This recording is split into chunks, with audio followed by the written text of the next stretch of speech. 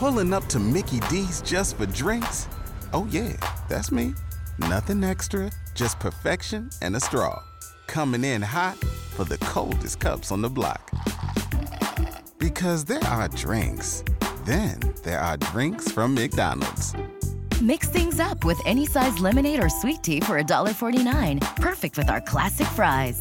Price and participation may vary. Cannot be combined with any other offer. Ba-da-ba-ba-ba.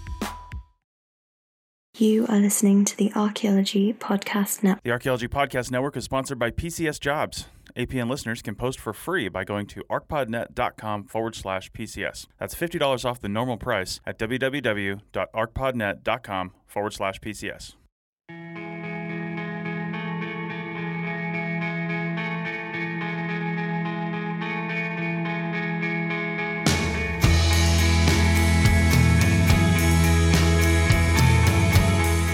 Hello and welcome to the Archaeology Podcast, episode 16. I'm Chris Webster. And I'm April Kamp Whitaker. On today's show, we're going to be interviewing Dr. Kathryn Kamp, author of Life in the Pueblo.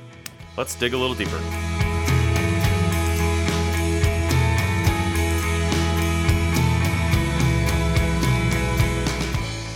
Great. So today we are doing a little interview with Dr. Kathryn Kamp, who is an archaeologist at Grinnell College. And amongst her many research interests, she's pretty well known for the book Life in the Pueblo, which is an introductory book used in a lot of classrooms. So we thought it'd be fun to bring her on, talk to her a little bit about background and how this book came about. So Kathy, if you wouldn't mind just introducing yourself and telling us a little bit about some of your background in archaeology and your research interests. Okay, I came to archaeology, I would guess you'd say late. As an undergraduate, I was a biology major, and then I switched and I became a psychology major. Then I went to graduate school in psychology and kind of fluked into archaeology because I wanted to get out of psychology, and I thought, what do I like to do? And I decided going to museums was what I liked to do. So I went to the University of Arizona to be in their museum studies program. Unfortunately, I never took a museum studies course. I took an archaeology course, and I thought, this is kind of cool. Then I went to Grasshopper Field School, and I thought, oh my God, you mean I could get paid to do this? And, the rest is history. I just never did exactly what I thought I was going to do. I got trapped.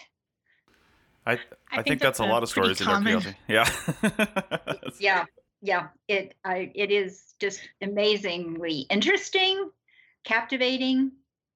Even the lab analysis is fun. Nice. That one you might have a few dissenters on. Yeah, it depends. Some people like lab work, some people don't. Yeah, well, I think you have to be excited about all the aspects because, unfortunately, to be an ethical archaeologist, you have to do everything. You can't just go and dig things up or even survey things. You need to do the analysis and you need to do the write-up. Well, let's bring this back to the book. I'm sitting here looking. I was one of those uber geeks in my undergrad that. And I was the only one, actually, especially in an anthropology class in the year 2000, where I typed all of my notes. The notes that I took in class, I typed all those. Oh my God. I typed all that stuff and all my papers, of course. And I have all those things still. And I'm sitting here looking at a paper from January 31st, 2000. I started in an aviation program, actually, in Oklahoma, and then I transferred to the University of North Dakota. So this was my first semester at like a liberal arts college. And I filled up my electives with the intro classes for the anthropology department. And this was the Anth 172, Introduction to Archaeology and World Prehistory. And I've got a paper here about the first 3 chapters of Kathryn Kamp's book, Life in the Pueblo. And the paper is titled A Proceduralistic Approach to Archaeology. So, yeah, it's great. I'm actually reading through this. And I was reading through it yesterday, actually. And it's really, I don't think I analyzed anything. It's really just kind of a summary of the book because I didn't know what the heck I was doing or talking about. So, why don't you tell us first, what year was the book published? I think it was in 1998. Is Okay. that right?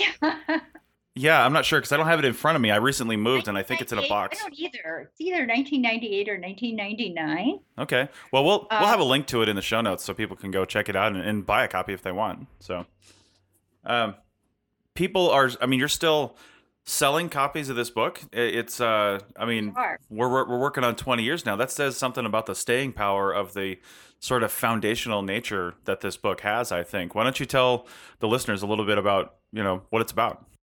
Well, I went to teach after my graduate degree at the University of Arizona. I went to teach at Grinnell College, and they wanted a field school. So my dissertation had been done in Syria. And frankly, there is no way I was going to take a gigantic group of undergraduates to Syria for a field school. Yeah. So we decided that the American Southwest would be where we would go. That's where my husband, John Whitaker, does his research. And so we went, we looked for a site, we found a site that was going to be part of a land exchange, which means that the Forest Service wanted to have it as completely researched as possible so that it's very close to current modern day Flagstaff and particularly to the railroad. And so they wanted to do a land exchange. As it turns out, they never did do the land exchange, but we were doing the first part of, making that a possibility for them.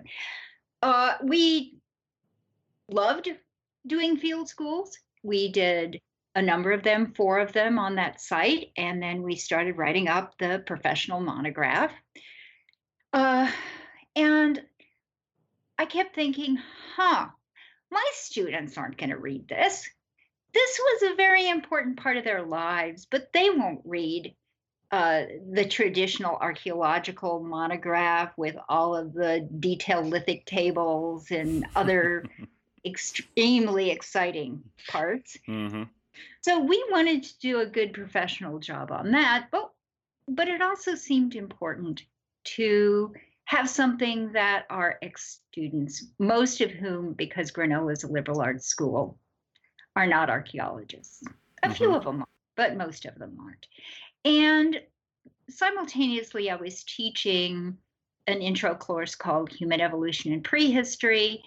And I thought there is nothing, or wasn't much, at least at that time, that was the equivalent of those little Spindler volumes. I don't know if you have ever read those, but they're still around. Tiny little ethnographies that you could assign and that I thought were incredible fun to read, even before I got into anthropology. And so I wanted to write something similar to that. And Waveland had taken over the Spindler series. So I thought in terms of, maybe a Waveland Press book that was short and hopefully somewhat readable. And I wanted to think about how best to do this. And I wanted to interweave the students' story of their experiences, their discoveries, in with the story of the archaeological analysis, the stories of the past. I wanted it all to be kind of an integrated narrative. Okay. So that was kind of the motivation for trying to write Life in the Pueblo, and it was so much more fun to write than the archaeological monograph. I'm sure. I also think that archaeologists really need to spend more time, and I wish we got more professional credit for trying to communicate with the public. Mm-hmm. And so Life in the Pueblo, in addition to having a few classes that still use it, sells in places like some of the national parks. Mm-hmm.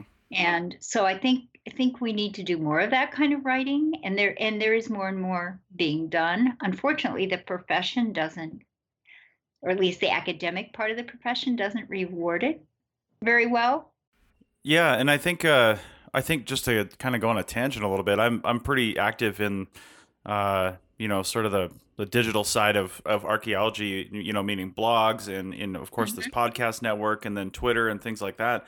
And there are a fair number of academic archaeologists, and I feel like they're really started as PhD students, before Right. they finished, and they were writing blogs and doing these things and trying to get credit for this stuff. And some of their universities are starting to turn around a little bit and recognize that the writing contributions you make from a public non peer reviewed standpoint are actually valid. So Well, yeah, and even if you put things on academia, which is just it's a digital scholarly format, but yeah, people read it. They right, find it and they read it. yeah, And those blogs are the same way. And I hope you're right that there will become an avenue. I will say, I don't think Grinnell really mm-hmm. recognizes that yet because it's not peer reviewed. And the whole emphasis in our tenuring process is it peer reviewed? Right. I think it's being recognized more as part of the current drive for archaeologists to have a public outreach or a Yes. public communication component. So it's not counting towards our publications and kind of scholarly development, but it's counting as engagement. Right. And I could Um, see it as important for getting a job. I Yeah. could see it as one of the things that a department would look at and say, oh, yes, this person is really good at reaching out and they're going to really click with students. I could see. And I do actually see it as I mean, so look, not that we intended the conversation to go this way, but this is fantastic. You look at a traditional peer reviewed article, and that's reviewed by a handful of people. Not very many, Yes. just a handful of people. They look at it, you make revisions, and then it gets turned back in. Right.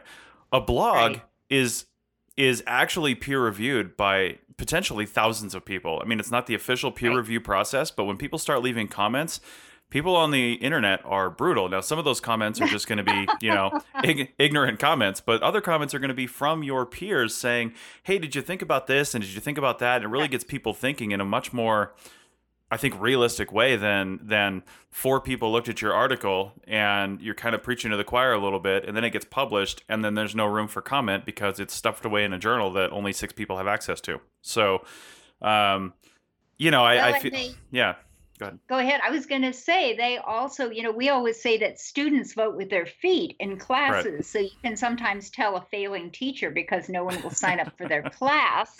Right. Similarly, if people start subscribing to your blog and following you, Mm-hmm. you've done something right. Yeah. Yeah. And I think books can be, it takes a little longer, but books, popular, I guess, I don't know.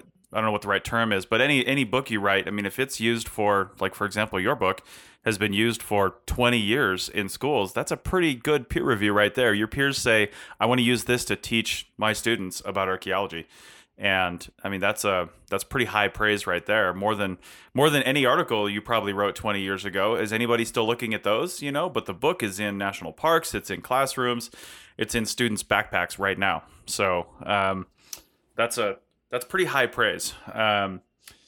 But let's bring it back to the book a little bit, and I want to I want to get, because we could actually go on this forever, I think, for the rest of the episode. But let's go back to the book and dig just a little bit deeper into it. Just because I mean, it's been a long time since I read this, but now it's all kind of coming back to me as I read my the couple papers that I wrote about it. Lizard Man Village. Tell us about that. So Lizard Man Village was, I think, a very typical kind of site for the Sanawa to have.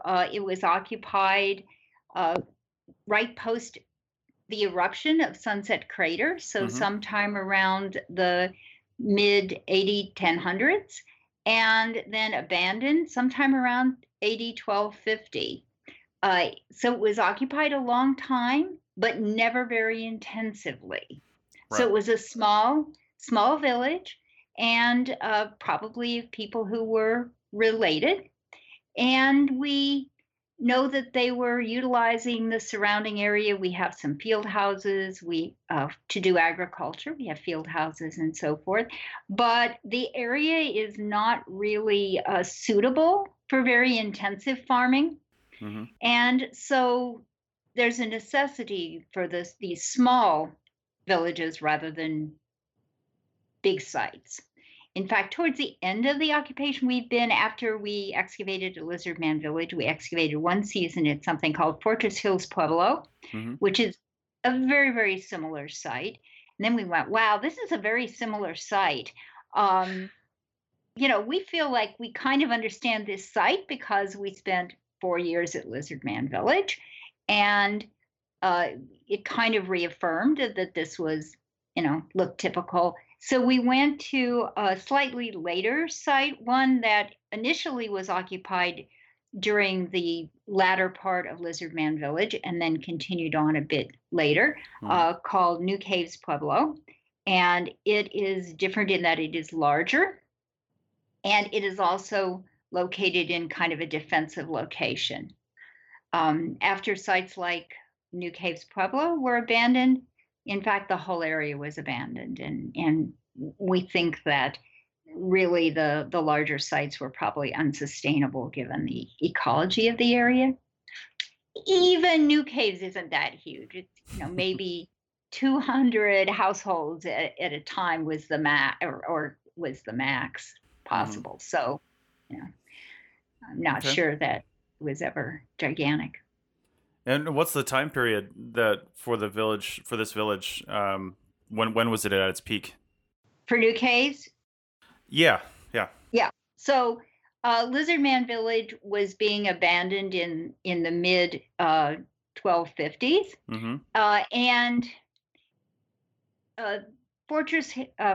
New Caves was being occupied for the first time probably in the late 11, early 1200s, and then it was abandoned somewhere around 1350. Okay. So a little bit of overlap. Yeah.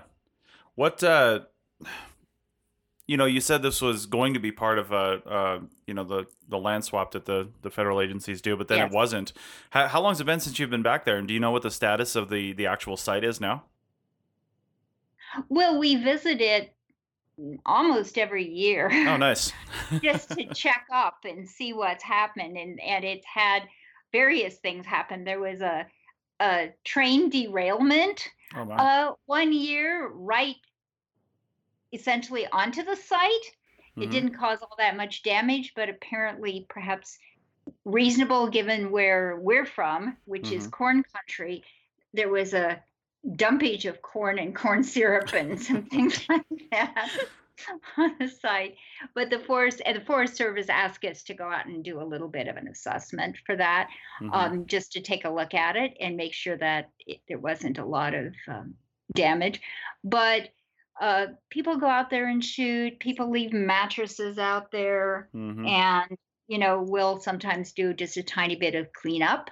But essentially, it's the same, and it's still, unfortunately, so near Flagstaff that people come and dump their old mattresses, and so it's not an ideal location. But since it's been very heavily excavated, I suppose there's a lot less that can be damaged now.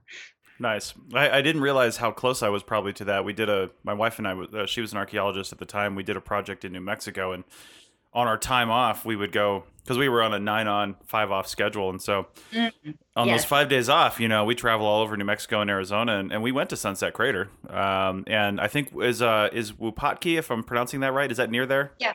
Yeah. It is. And Lizard Man's near the Townsend Winona Road. Okay. Which cool. Doubtless went on. Yeah. At one point. Yeah, out to the east of Flagstaff. Nice. So you probably were near. Well, we're going to go to break, and while we do that, I'm going to think about archaeologists 500 years from now finding remnants of corn syrup on this site and trying to figure out what the heck all that means. So yeah, I think there's nothing now. Nice. All right, well, we're going to go break, and we'll be back in 30 seconds or so. Everybody in your crew identifies as either Big Mac Burger, McNuggets, or McCrispy Sandwich. But you're the Filet-O-Fish Sandwich all day. That crispy fish, that savory tartar sauce, that melty cheese, that pillowy bun. Yeah, you get it. Every time. And if you love the Filet-O-Fish, right now you can catch two of the classics you love for just $6. Limited time only. Price and participation may vary. Cannot be combined with any other offer. Single item at regular price. Ba-da-ba-ba-ba. Pulling up to Mickey D's just for drinks? Oh yeah, that's me. Nothing extra, just perfection and a straw. Coming in hot for the coldest cups on the block. Because there are drinks. Then there are drinks from McDonald's. Mix things up with any size lemonade or sweet tea for $1.49. Perfect with our classic fries. Price and participation may vary. Cannot be combined with any other offer. Ba-da-ba-ba-ba. So, Kathy, now that we're back with the show after our short break, one of the things we want to talk about too is just sort of the structure of the book a little bit. So we know that it's a sort of general introductory text about archaeology, presents a lot of the methods. But can you kind of tell us what some of your favorite segments are and what the inspiration and ideas behind them are in terms of kind of engaging people with archaeology? Well, I guess I liked a couple of segments. I like the fact that we started off with the story, the Hopi story of Sunset Crater. I also liked the fact that I challenged people to think about what happens if you try to yourself envision the past, but make a past that's consistent with what archaeological evidence we have. I think it's one of the most valuable things for an archaeologist to do. It was inspired initially by Ruth Tringham, and then others have taken that up. But if you start trying to write a little short story, a scenario, whatever, you start realizing all the questions that you need to answer. And I have liked the fact that I know some classes have had their students try to do this, to try to take evidence, whether from that book or others, and write stories of the past, but make them consistent with the archaeological evidence, and then fill in the little cracks. So you know that the Sinawa raised corn, beans, squash, and you know they had fires and they had vessels and they cooked in these vessels over the fires because they're blackened and so on. But exactly what were their recipes? We don't know. We don't know whether cooking was minimalist or whether people tried to spice things and make interesting stews and so on. We assume they did because that's the kind of things people do. But I think it's really interesting to start realizing what you don't know as much as what you do know. So I like that. I also like the fact, and this is a little bit of nostalgia for me, of the fact that it talks about some of the discoveries that we made, some of the challenges in analyzing. So people often think of the analytic process as kind of boring. You measure flakes, you sort them into little piles. But I found things like trying to figure out what the little basalt cylinders that we were finding at the site, trying to come up with an answer of what those were, what they might be. Never sure that we came up with the right answer, but doing some experiments to try to test out different hypotheses. I personally found that really fun and exciting, and I think the students at Grinnell who were involved in those processes did as well. Similarly, trying to ask questions like, were these little ugly figurines and tiny miniature pots made by kids, made by adults? What were they? I found the process of trying to answer those questions to be one of the kinds of engaging things about archaeology, a little bit of the detective work. And I try to get a little bit of that narrative as well into the book. I think just looking at this, what you were talking about, telling stories. I can't remember if my professor had us do that in our classes. However, in one of the papers that I wrote, in the second paragraph, so right near the beginning, I I have a quote from you that says, one of your goals was to present my interpretation of Lizardman Village as one of several possible readings of the past. And this would have been my first introduction into, formal academic archaeology. I'm like a month into this new curriculum here, and this is my first foundational thing. And I'm just reading that thinking, man, that is such a huge problem that I face in CRM archaeology, which, people see, A, B, C artifact equals D conclusion. And it's just, they're like, well, we have this, that must mean this. And I like how you say several possible readings of the past, because we can almost probably never know exactly how somebody used something. It's, like you said, those little cylinders. I'm looking at several things in my office right here that are probably not being used for the purpose they were intended by their manufacturer.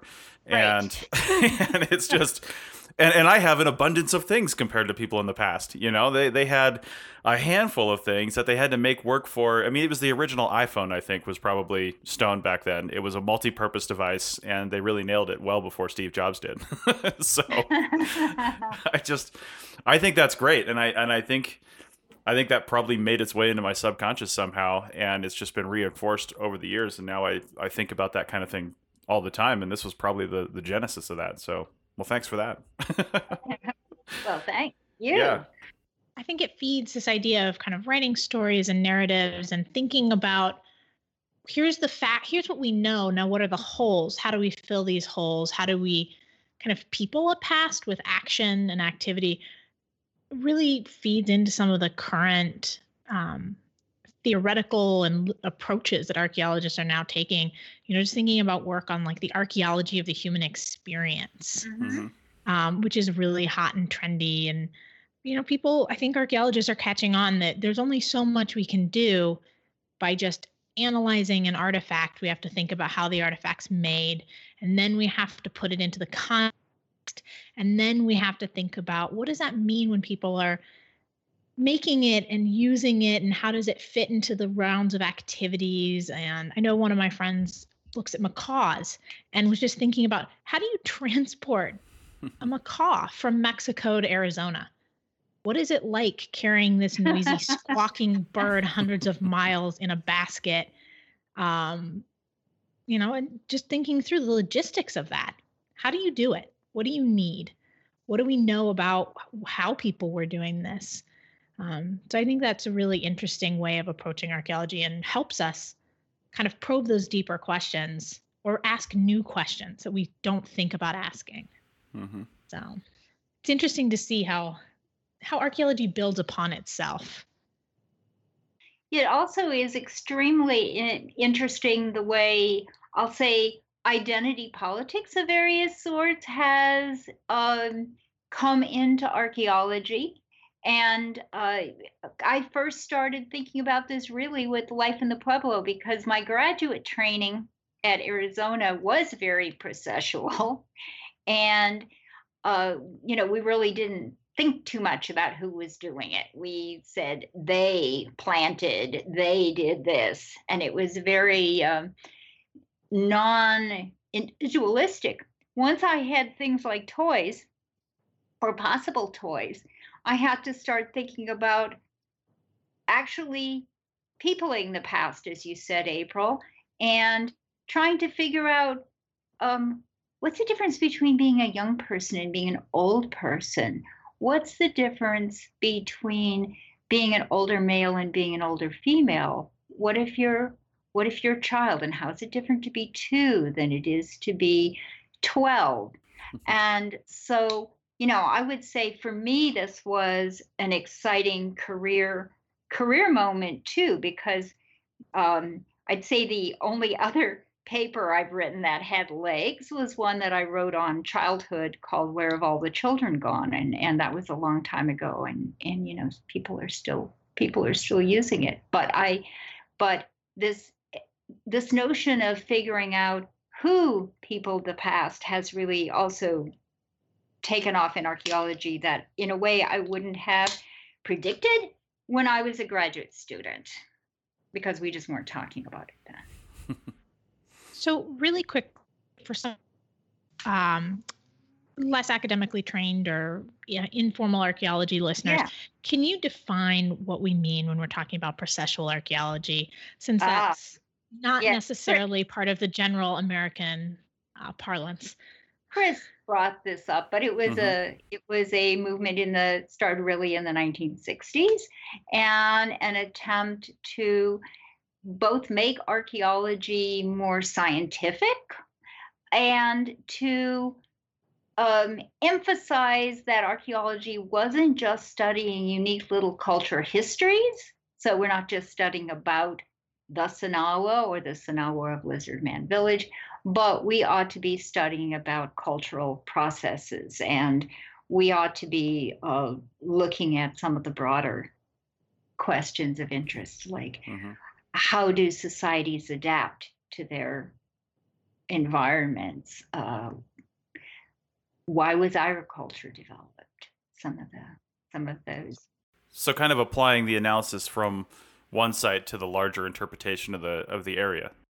Right, and also really trying to be very careful about adhering to scientific processes. And one of the reasons that individuals weren't discussed, or gender identities, age, was that people at that time would have thought, well, how can you do that? You can't Mm-hmm.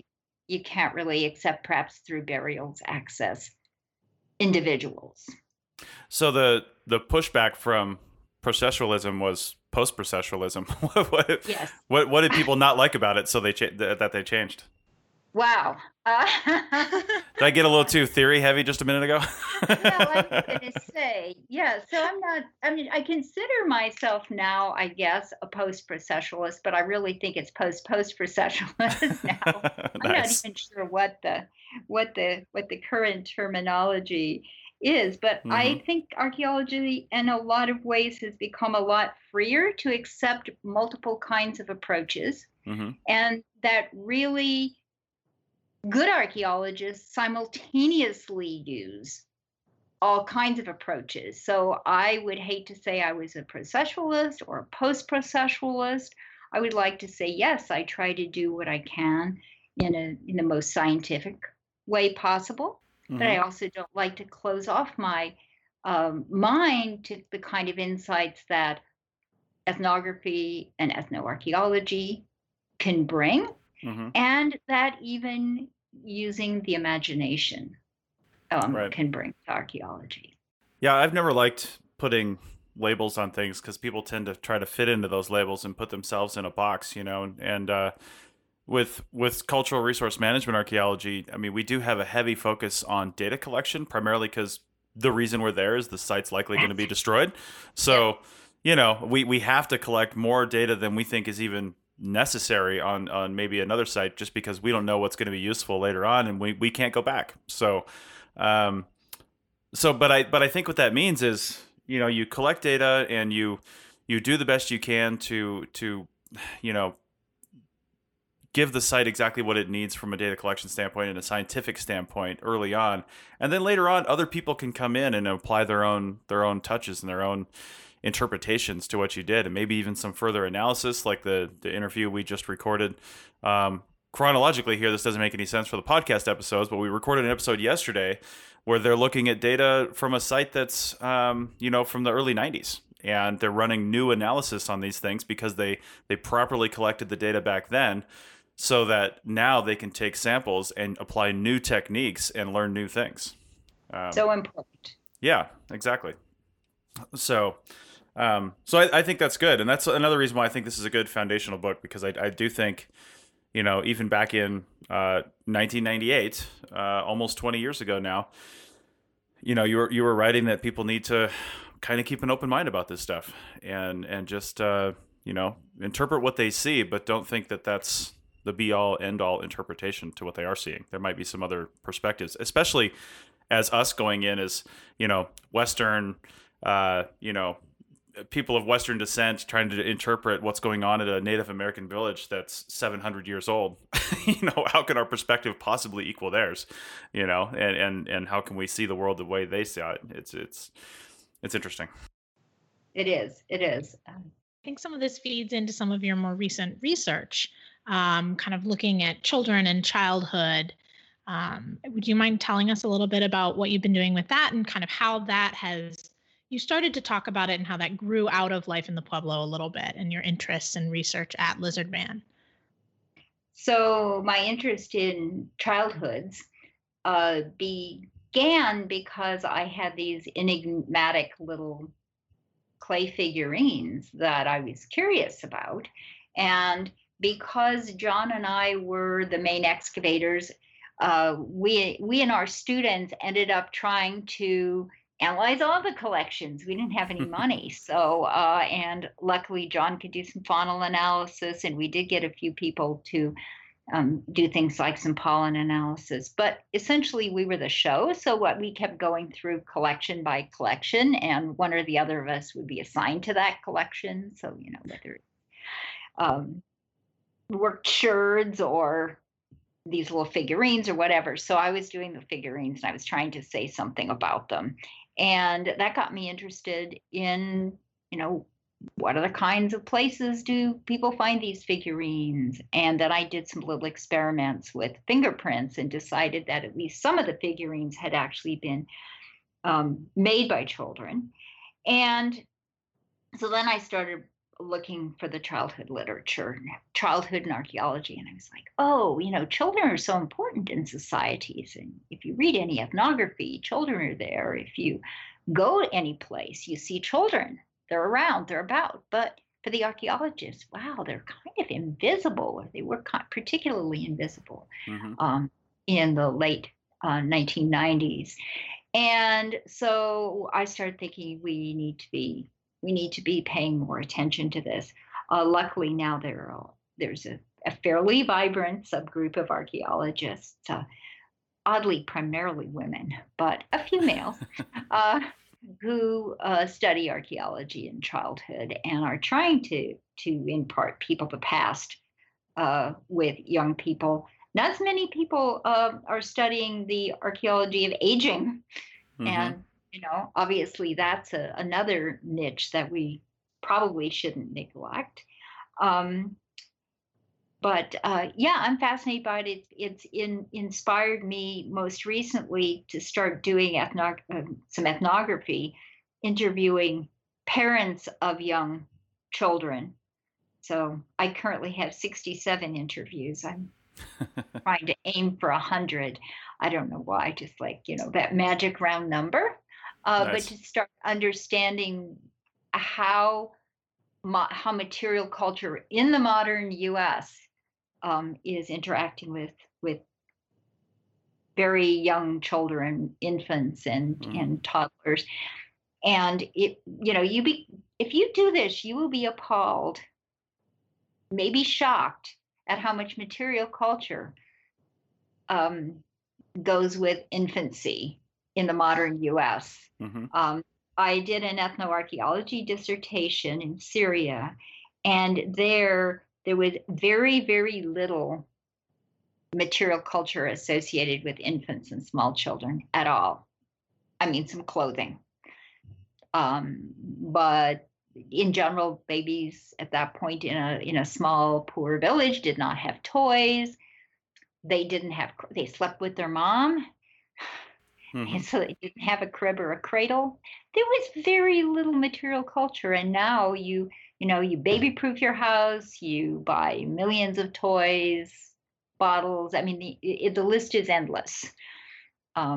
So at any rate, I've gotten very interested in material culture and childhood, partly because of that. So careers do that. Careers meander. Nice. And that's the way they ought to be, right? That's right. Never stuck. There's a logic that you don't always see if you're an outsider. If you're not the person with the career, but I think it's important that people realize that they have the opportunity to do a lot of different things. I've been lucky, and archaeologists are particularly lucky this way. You're not where your fields. You as an archaeologist do not have to be wedded to your dissertation, your field school, any place in any problem. If you look at the truly famous archaeologists, they've done many things, but even those of us who aren't, um, have opportunities, and you should grab them. Go excavate in some other part of the world, or go do a survey someplace you've never been and start learning about somewhere new. It's really exciting to do that. And it'll make it better. Your interpretations will get better. If you excavated a really big site, your site will start seeming more the size it really is, for example. Well, that's good. I'm glad you said that, because we talk about that all the time on some of my other podcasts. How archaeology can be whatever you want it to be, and to just keep looking and experiencing new things. We're going to go to break. I want to come back to the children after the break, and I would like to say one of your approaches to solving not having any funds for all the lab analysis was to just grow your own lab technician, right, April? So, yes. All right. So we'll approach we'll talk about children again here in a second, right after the break.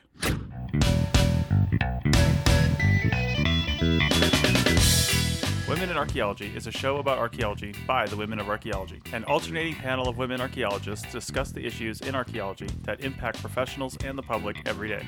Check out Women in Archaeology for a different perspective on the past today at www.archaeologypodcastnetwork.com/WIA. Now let's get back to the show.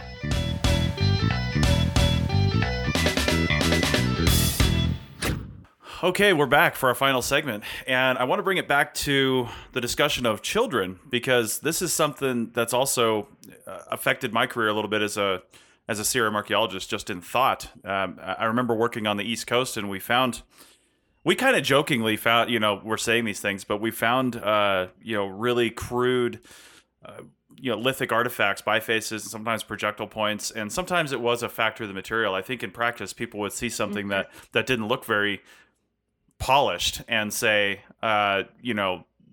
maybe it was the material, maybe it was something, but maybe it was children. Maybe it was people learning how to make projectile points. Maybe it was people not quite as experienced as the elders doing this. And then when I came out here to the West, I did a project here in Nevada, and a gentleman, and maybe you know of him, Kathy, is Jeffrey Cunner, and he started looking at the archaeology of children and doing some experiments and things like that. And it seems like a completely underinterpreted section of the entire archaeological record to me. We always try to, like we said earlier, about putting people in boxes with their theoretical ideas. It's the same thing with artifacts. You look at these things and you say, okay, I found this one thing, so it must have been made by an adult and used for this, because that's what the books tell me. But we have to really think about the other people that were in that village that had to learn, that had to do things, that were part of that society. And then at the same time, I spent some time in Africa as well, in Kenya and Tanzania. And I was just telling somebody about this the other day, because I'm still constantly impressed by it. I don't have kids myself, but every time I see somebody's children, and especially the kind of parenting styles that we have today, and I look and I say, this parent is treating this 6-year-old like they're an infant and they're not allowed to do anything. And I saw 6-year-olds, out in the savannah, herding sheep around. They weren't old enough to have the spear and to herd the cows and to keep the lions away. But they were just about at the point where they could wander around the savannah miles from the village and be on their own, and then watch these little sheep and things like that. And I'm like, my God, if we sent a 6-year-old from the United States out into the savannah, they would be lion food in seconds. Well, Child Protective Services would have taken the child away from you. Right. Yes. Yeah, thinking about that stuff is just amazing. And it could have been 4-year-olds starting to make projectile points. We don't know, Yeah, there's a great website somewhere on the web that I unfortunately can't find, but it shows a picture of a little girl. She looks about 2, I would say, from, the chubbiness of her hands, et cetera. She's sitting there and she has a gigantic knife in one hand and a piece of something that looks like celery, but it's probably not, in her other. And the caption, it's I wish I remembered which faculty member somewhere was teaching with this, and it said, sometimes when I show my students this picture, they say, "Oh my gosh, does her mother know she has that knife?" And I say, "Oh, her mother gave her that knife so she could learn how to fix vegetables and help." Yeah. And I think part of me thinks that's just really empowering for kids. Hmm. Having seen kids in places like a Syrian village where they're a little bit more empowered at a younger age to have a little more freedom than we give our kids. Hmm.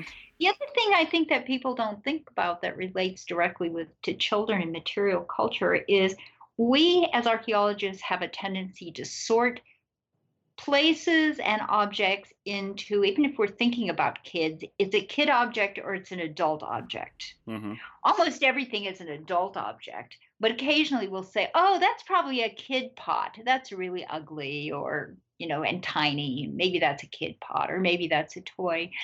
When you think about it, and the kids are using all the same things that everybody else is. Yeah. Kids are living in houses, eating out of bowls. They're interacting with the whole environment. And I will say, in most places in the world, they don't create little miniature environments for kids and segregate them.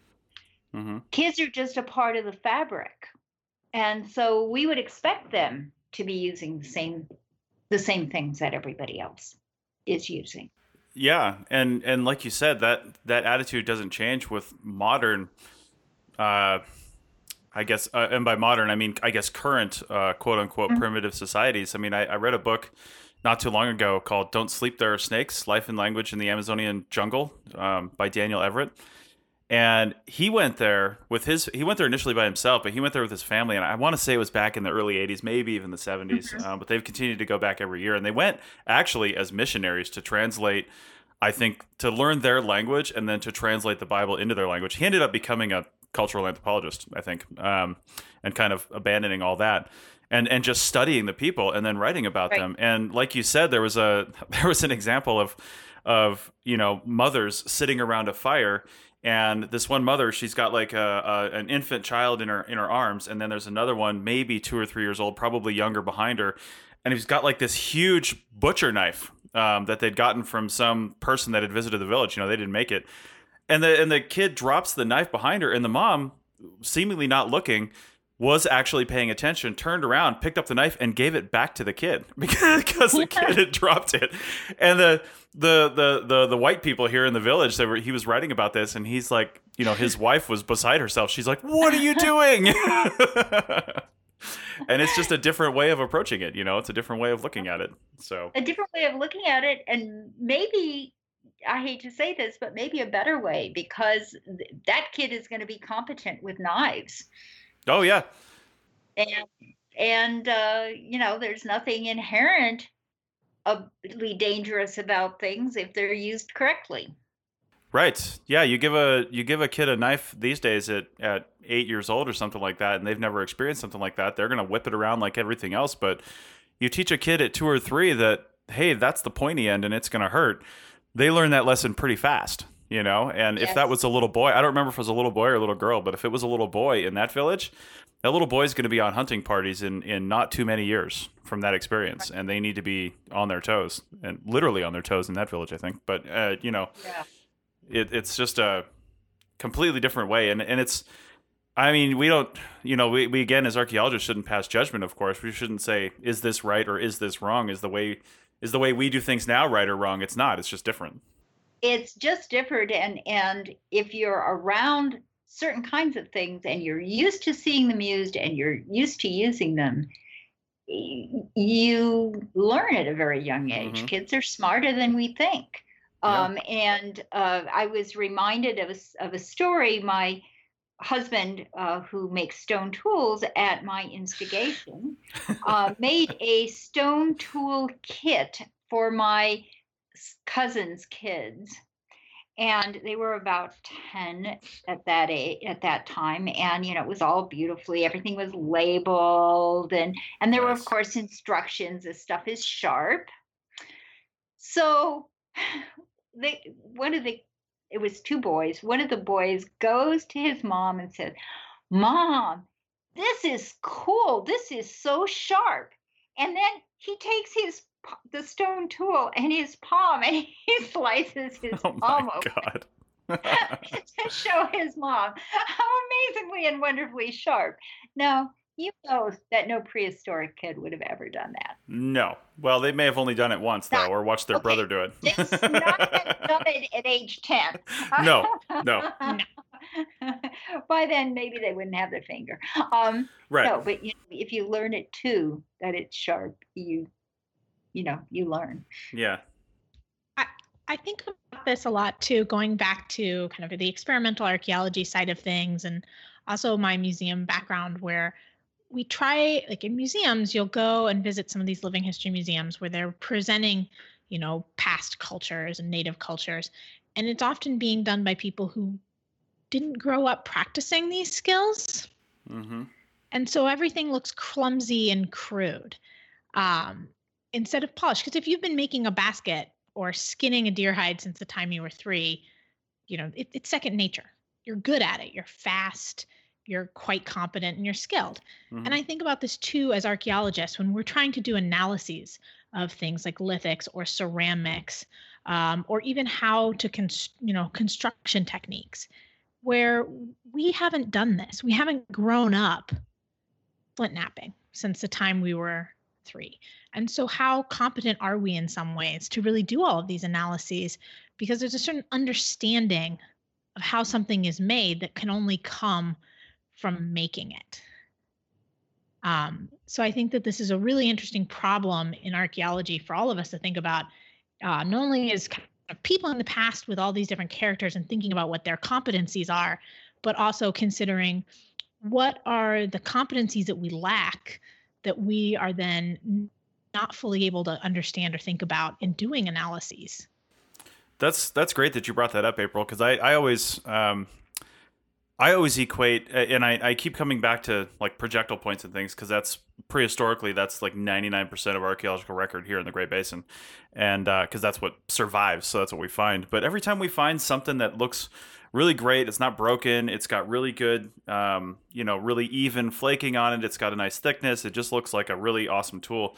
Most of the people on the crew, including myself early on, are like, "Oh, look at this thing, it's amazing, and it's blah blah blah," and I try not to look at it that way, honestly. I try not to put it up on this pedestal, because I equate projectile point making with driving today. Nearly everybody can do it. Not everybody's as good at it as some other people, but almost everybody can do it. It's a skill that you almost have to have in the United States to just be a person and to get places and do things. And I feel like that was the same thing with projectile points, even 150 years ago, where this was just part of your life. This is what you had to do to survive and eat, and it wasn't special. Now, of course, some of the ceremonial type objects you get out of obsidian and other things that are crazy, I think those probably were the works of masters. But your everyday projectile point that was the end of a spear or an arrow or dart point or something like that, I mean, they look cool to us, but I try not to objectify them that way and analyze them that way when I'm thinking about the site. This is just this is just something that was there, and it's one of the things that they had. It's kind of how I try to look at it. But I don't know if that's right or not, but that's my interpretation, I guess. Well, or even thinking, if you have a craftsperson and they can make something that gorgeous, do they do it every time? Right. Sometimes you just want to do something quick, perhaps, or maybe they did have the kind of pride in craftsmanship that they say, no, I'm always going to make it beautiful. Right. Well, look at our experts, like your husband. He can probably nap out some pretty fantastic looking points in a pretty short period of time. Does he think now at this stage of his career, does he think those are, amazing in the work of a master? He hands that to an undergrad and they probably think that, but he's like, I made 25 of those like before lunch. So, You know what I mean? The kind of value that they may have had, Right. may be different, to the expert. You're right. Mass production. Yeah. He would say 10 minutes to make a projectile point. Right. And of course, it would take me, Yeah. 100 tries and 10 hours. That would take me all day, and I'd only be able to count to 9 by the time I was done, too, because I would. That's how that would go. Well, we've got about 4 or 5 minutes left in this show. Have you been asked or thought about doing an update to the Life in the Pueblo book, a second book, or an update to the original, or a similar theme about a different site? Have you thought about that? Well, I've had a lot of fun writing Life in the Pueblo. I have occasionally thought, oh, well, maybe we should update it, bringing in, first of all, more recent techniques that exist out there. And secondly, some of our work at New Caves. But actually, I think what my next book project is, I've actually written an NEH grant for this, so I have my fingers crossed, is one on archaeology of childhood. Nice. Where I want to look at childhood through an archaeological lens and try to communicate with students and more popular audiences about what we do and don't know about prehistoric childhoods from a variety of different kinds of places, and how these relate to the kinds of questions that people are asking about the nature of childhood today. Okay. So I think that's going to be my next fun project. Nice. I feel like we should really be covering that on the Archaeology Podcast Network somewhere too. This is the first time I can remember thinking about spending any time talking about that. It might have been mentioned before, but spending any time talking about the archaeology of childhood, and because I think I feel like it's one of those big, huge, gaping holes in our interpretive methods for looking at sites, especially with CRM archaeologists. We're all we seem very textbook about stuff, and just like, this, and this, and not really thinking outside that box. So maybe we should have a longer discussion about that. And if you get that grant and start working on the book, maybe we'll do a short series or something and start lining that up. Yeah. So I think that's a really interesting comment you made, these kind of gaping holes in archaeology. And I haven't identified them all, neither have you. No. But when you hear a hole, you often go, oh my God, why don't people talk about that? So, for example, not the past SAAs, but the SAAs before that, April Noel and Nan Gonlin organized a session on archaeology of the night. Nice. And I kind of went, oh, wow, that's brilliant. I always picture places like Lizardman Village in the daytime. Yeah. I never picture them at night, but of course it was night a lot, and all kinds of things happened during the night. And in part, things may have been laid out to facilitate things that happened at night. And so, it's a really big challenge when you hear one of these questions that archaeologists don't ask. It's incredibly challenging.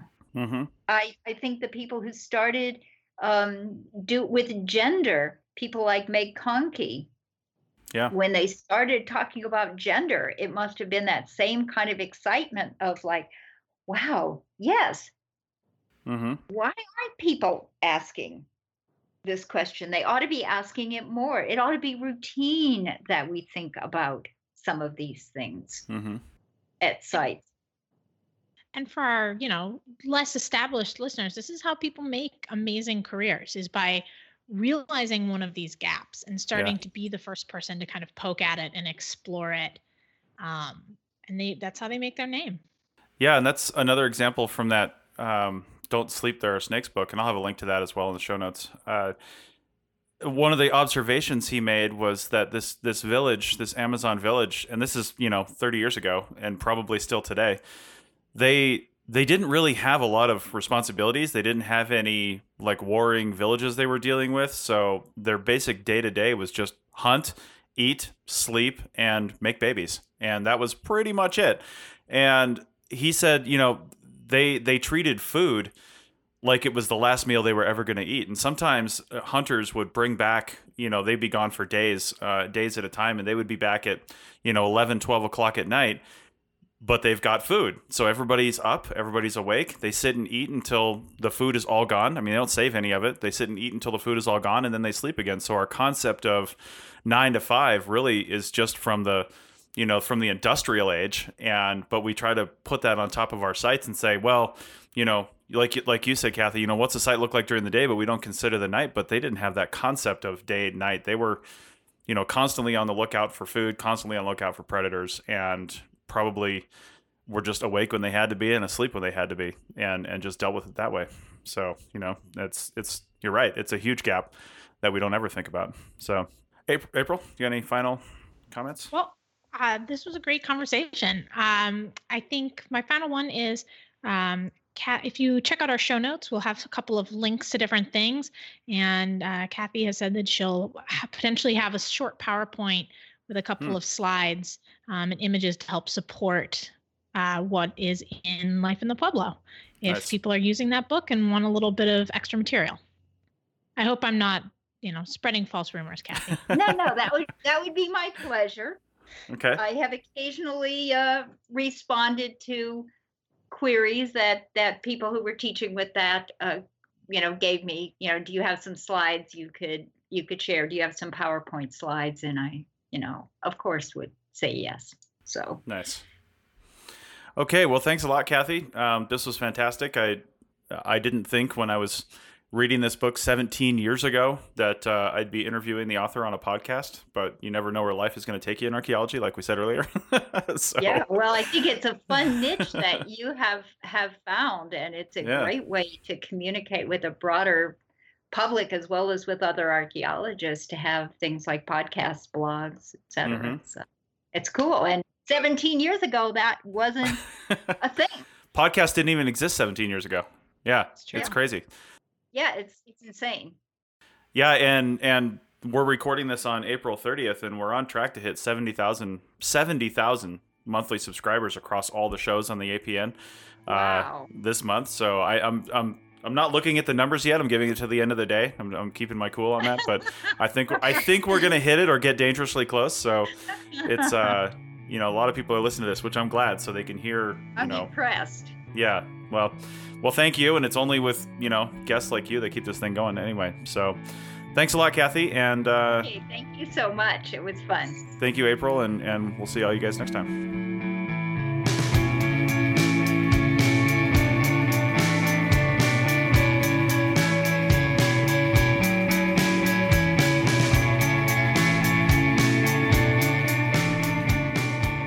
Thanks for listening to the Archaeology Podcast. We hope you enjoyed it. You can provide feedback using the contact button on the right side of the website at www.archaeologypodcastnetwork.com/archaeology. Or you can email Chris at archaeologypodcastnetwork.com. Please like and share the show wherever you saw it so more people can have a chance to listen and learn. Send us show suggestions and follow ArchPodNet on Twitter and Instagram. This show was produced by the Archaeology Podcast Network. Opinions are solely those of the hosts and guests of the show. However, the APN stands by their hosts. Special thanks to the band Sea Hero for letting us use their song I Wish You'd Look. Check out their albums on Bandcamp at seahero.bandcamp.com. Check out our next episode in 2 weeks, and in the meantime, keep learning, keep discovering new things, and keep listening to the Archaeology Podcast Network. Have an awesome day.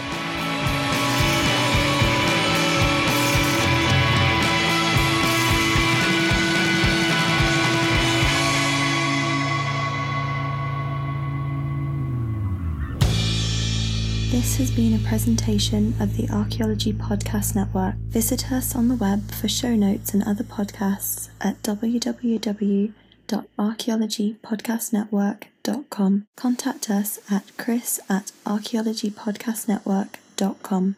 Thanks again for listening to this episode and for supporting the Archaeology Podcast Network. If you want these shows to keep going, consider becoming a member for just $7.99 US a month. That's cheaper than a venti quad eggnog latte. Go to arcpodnet.com/members for more info.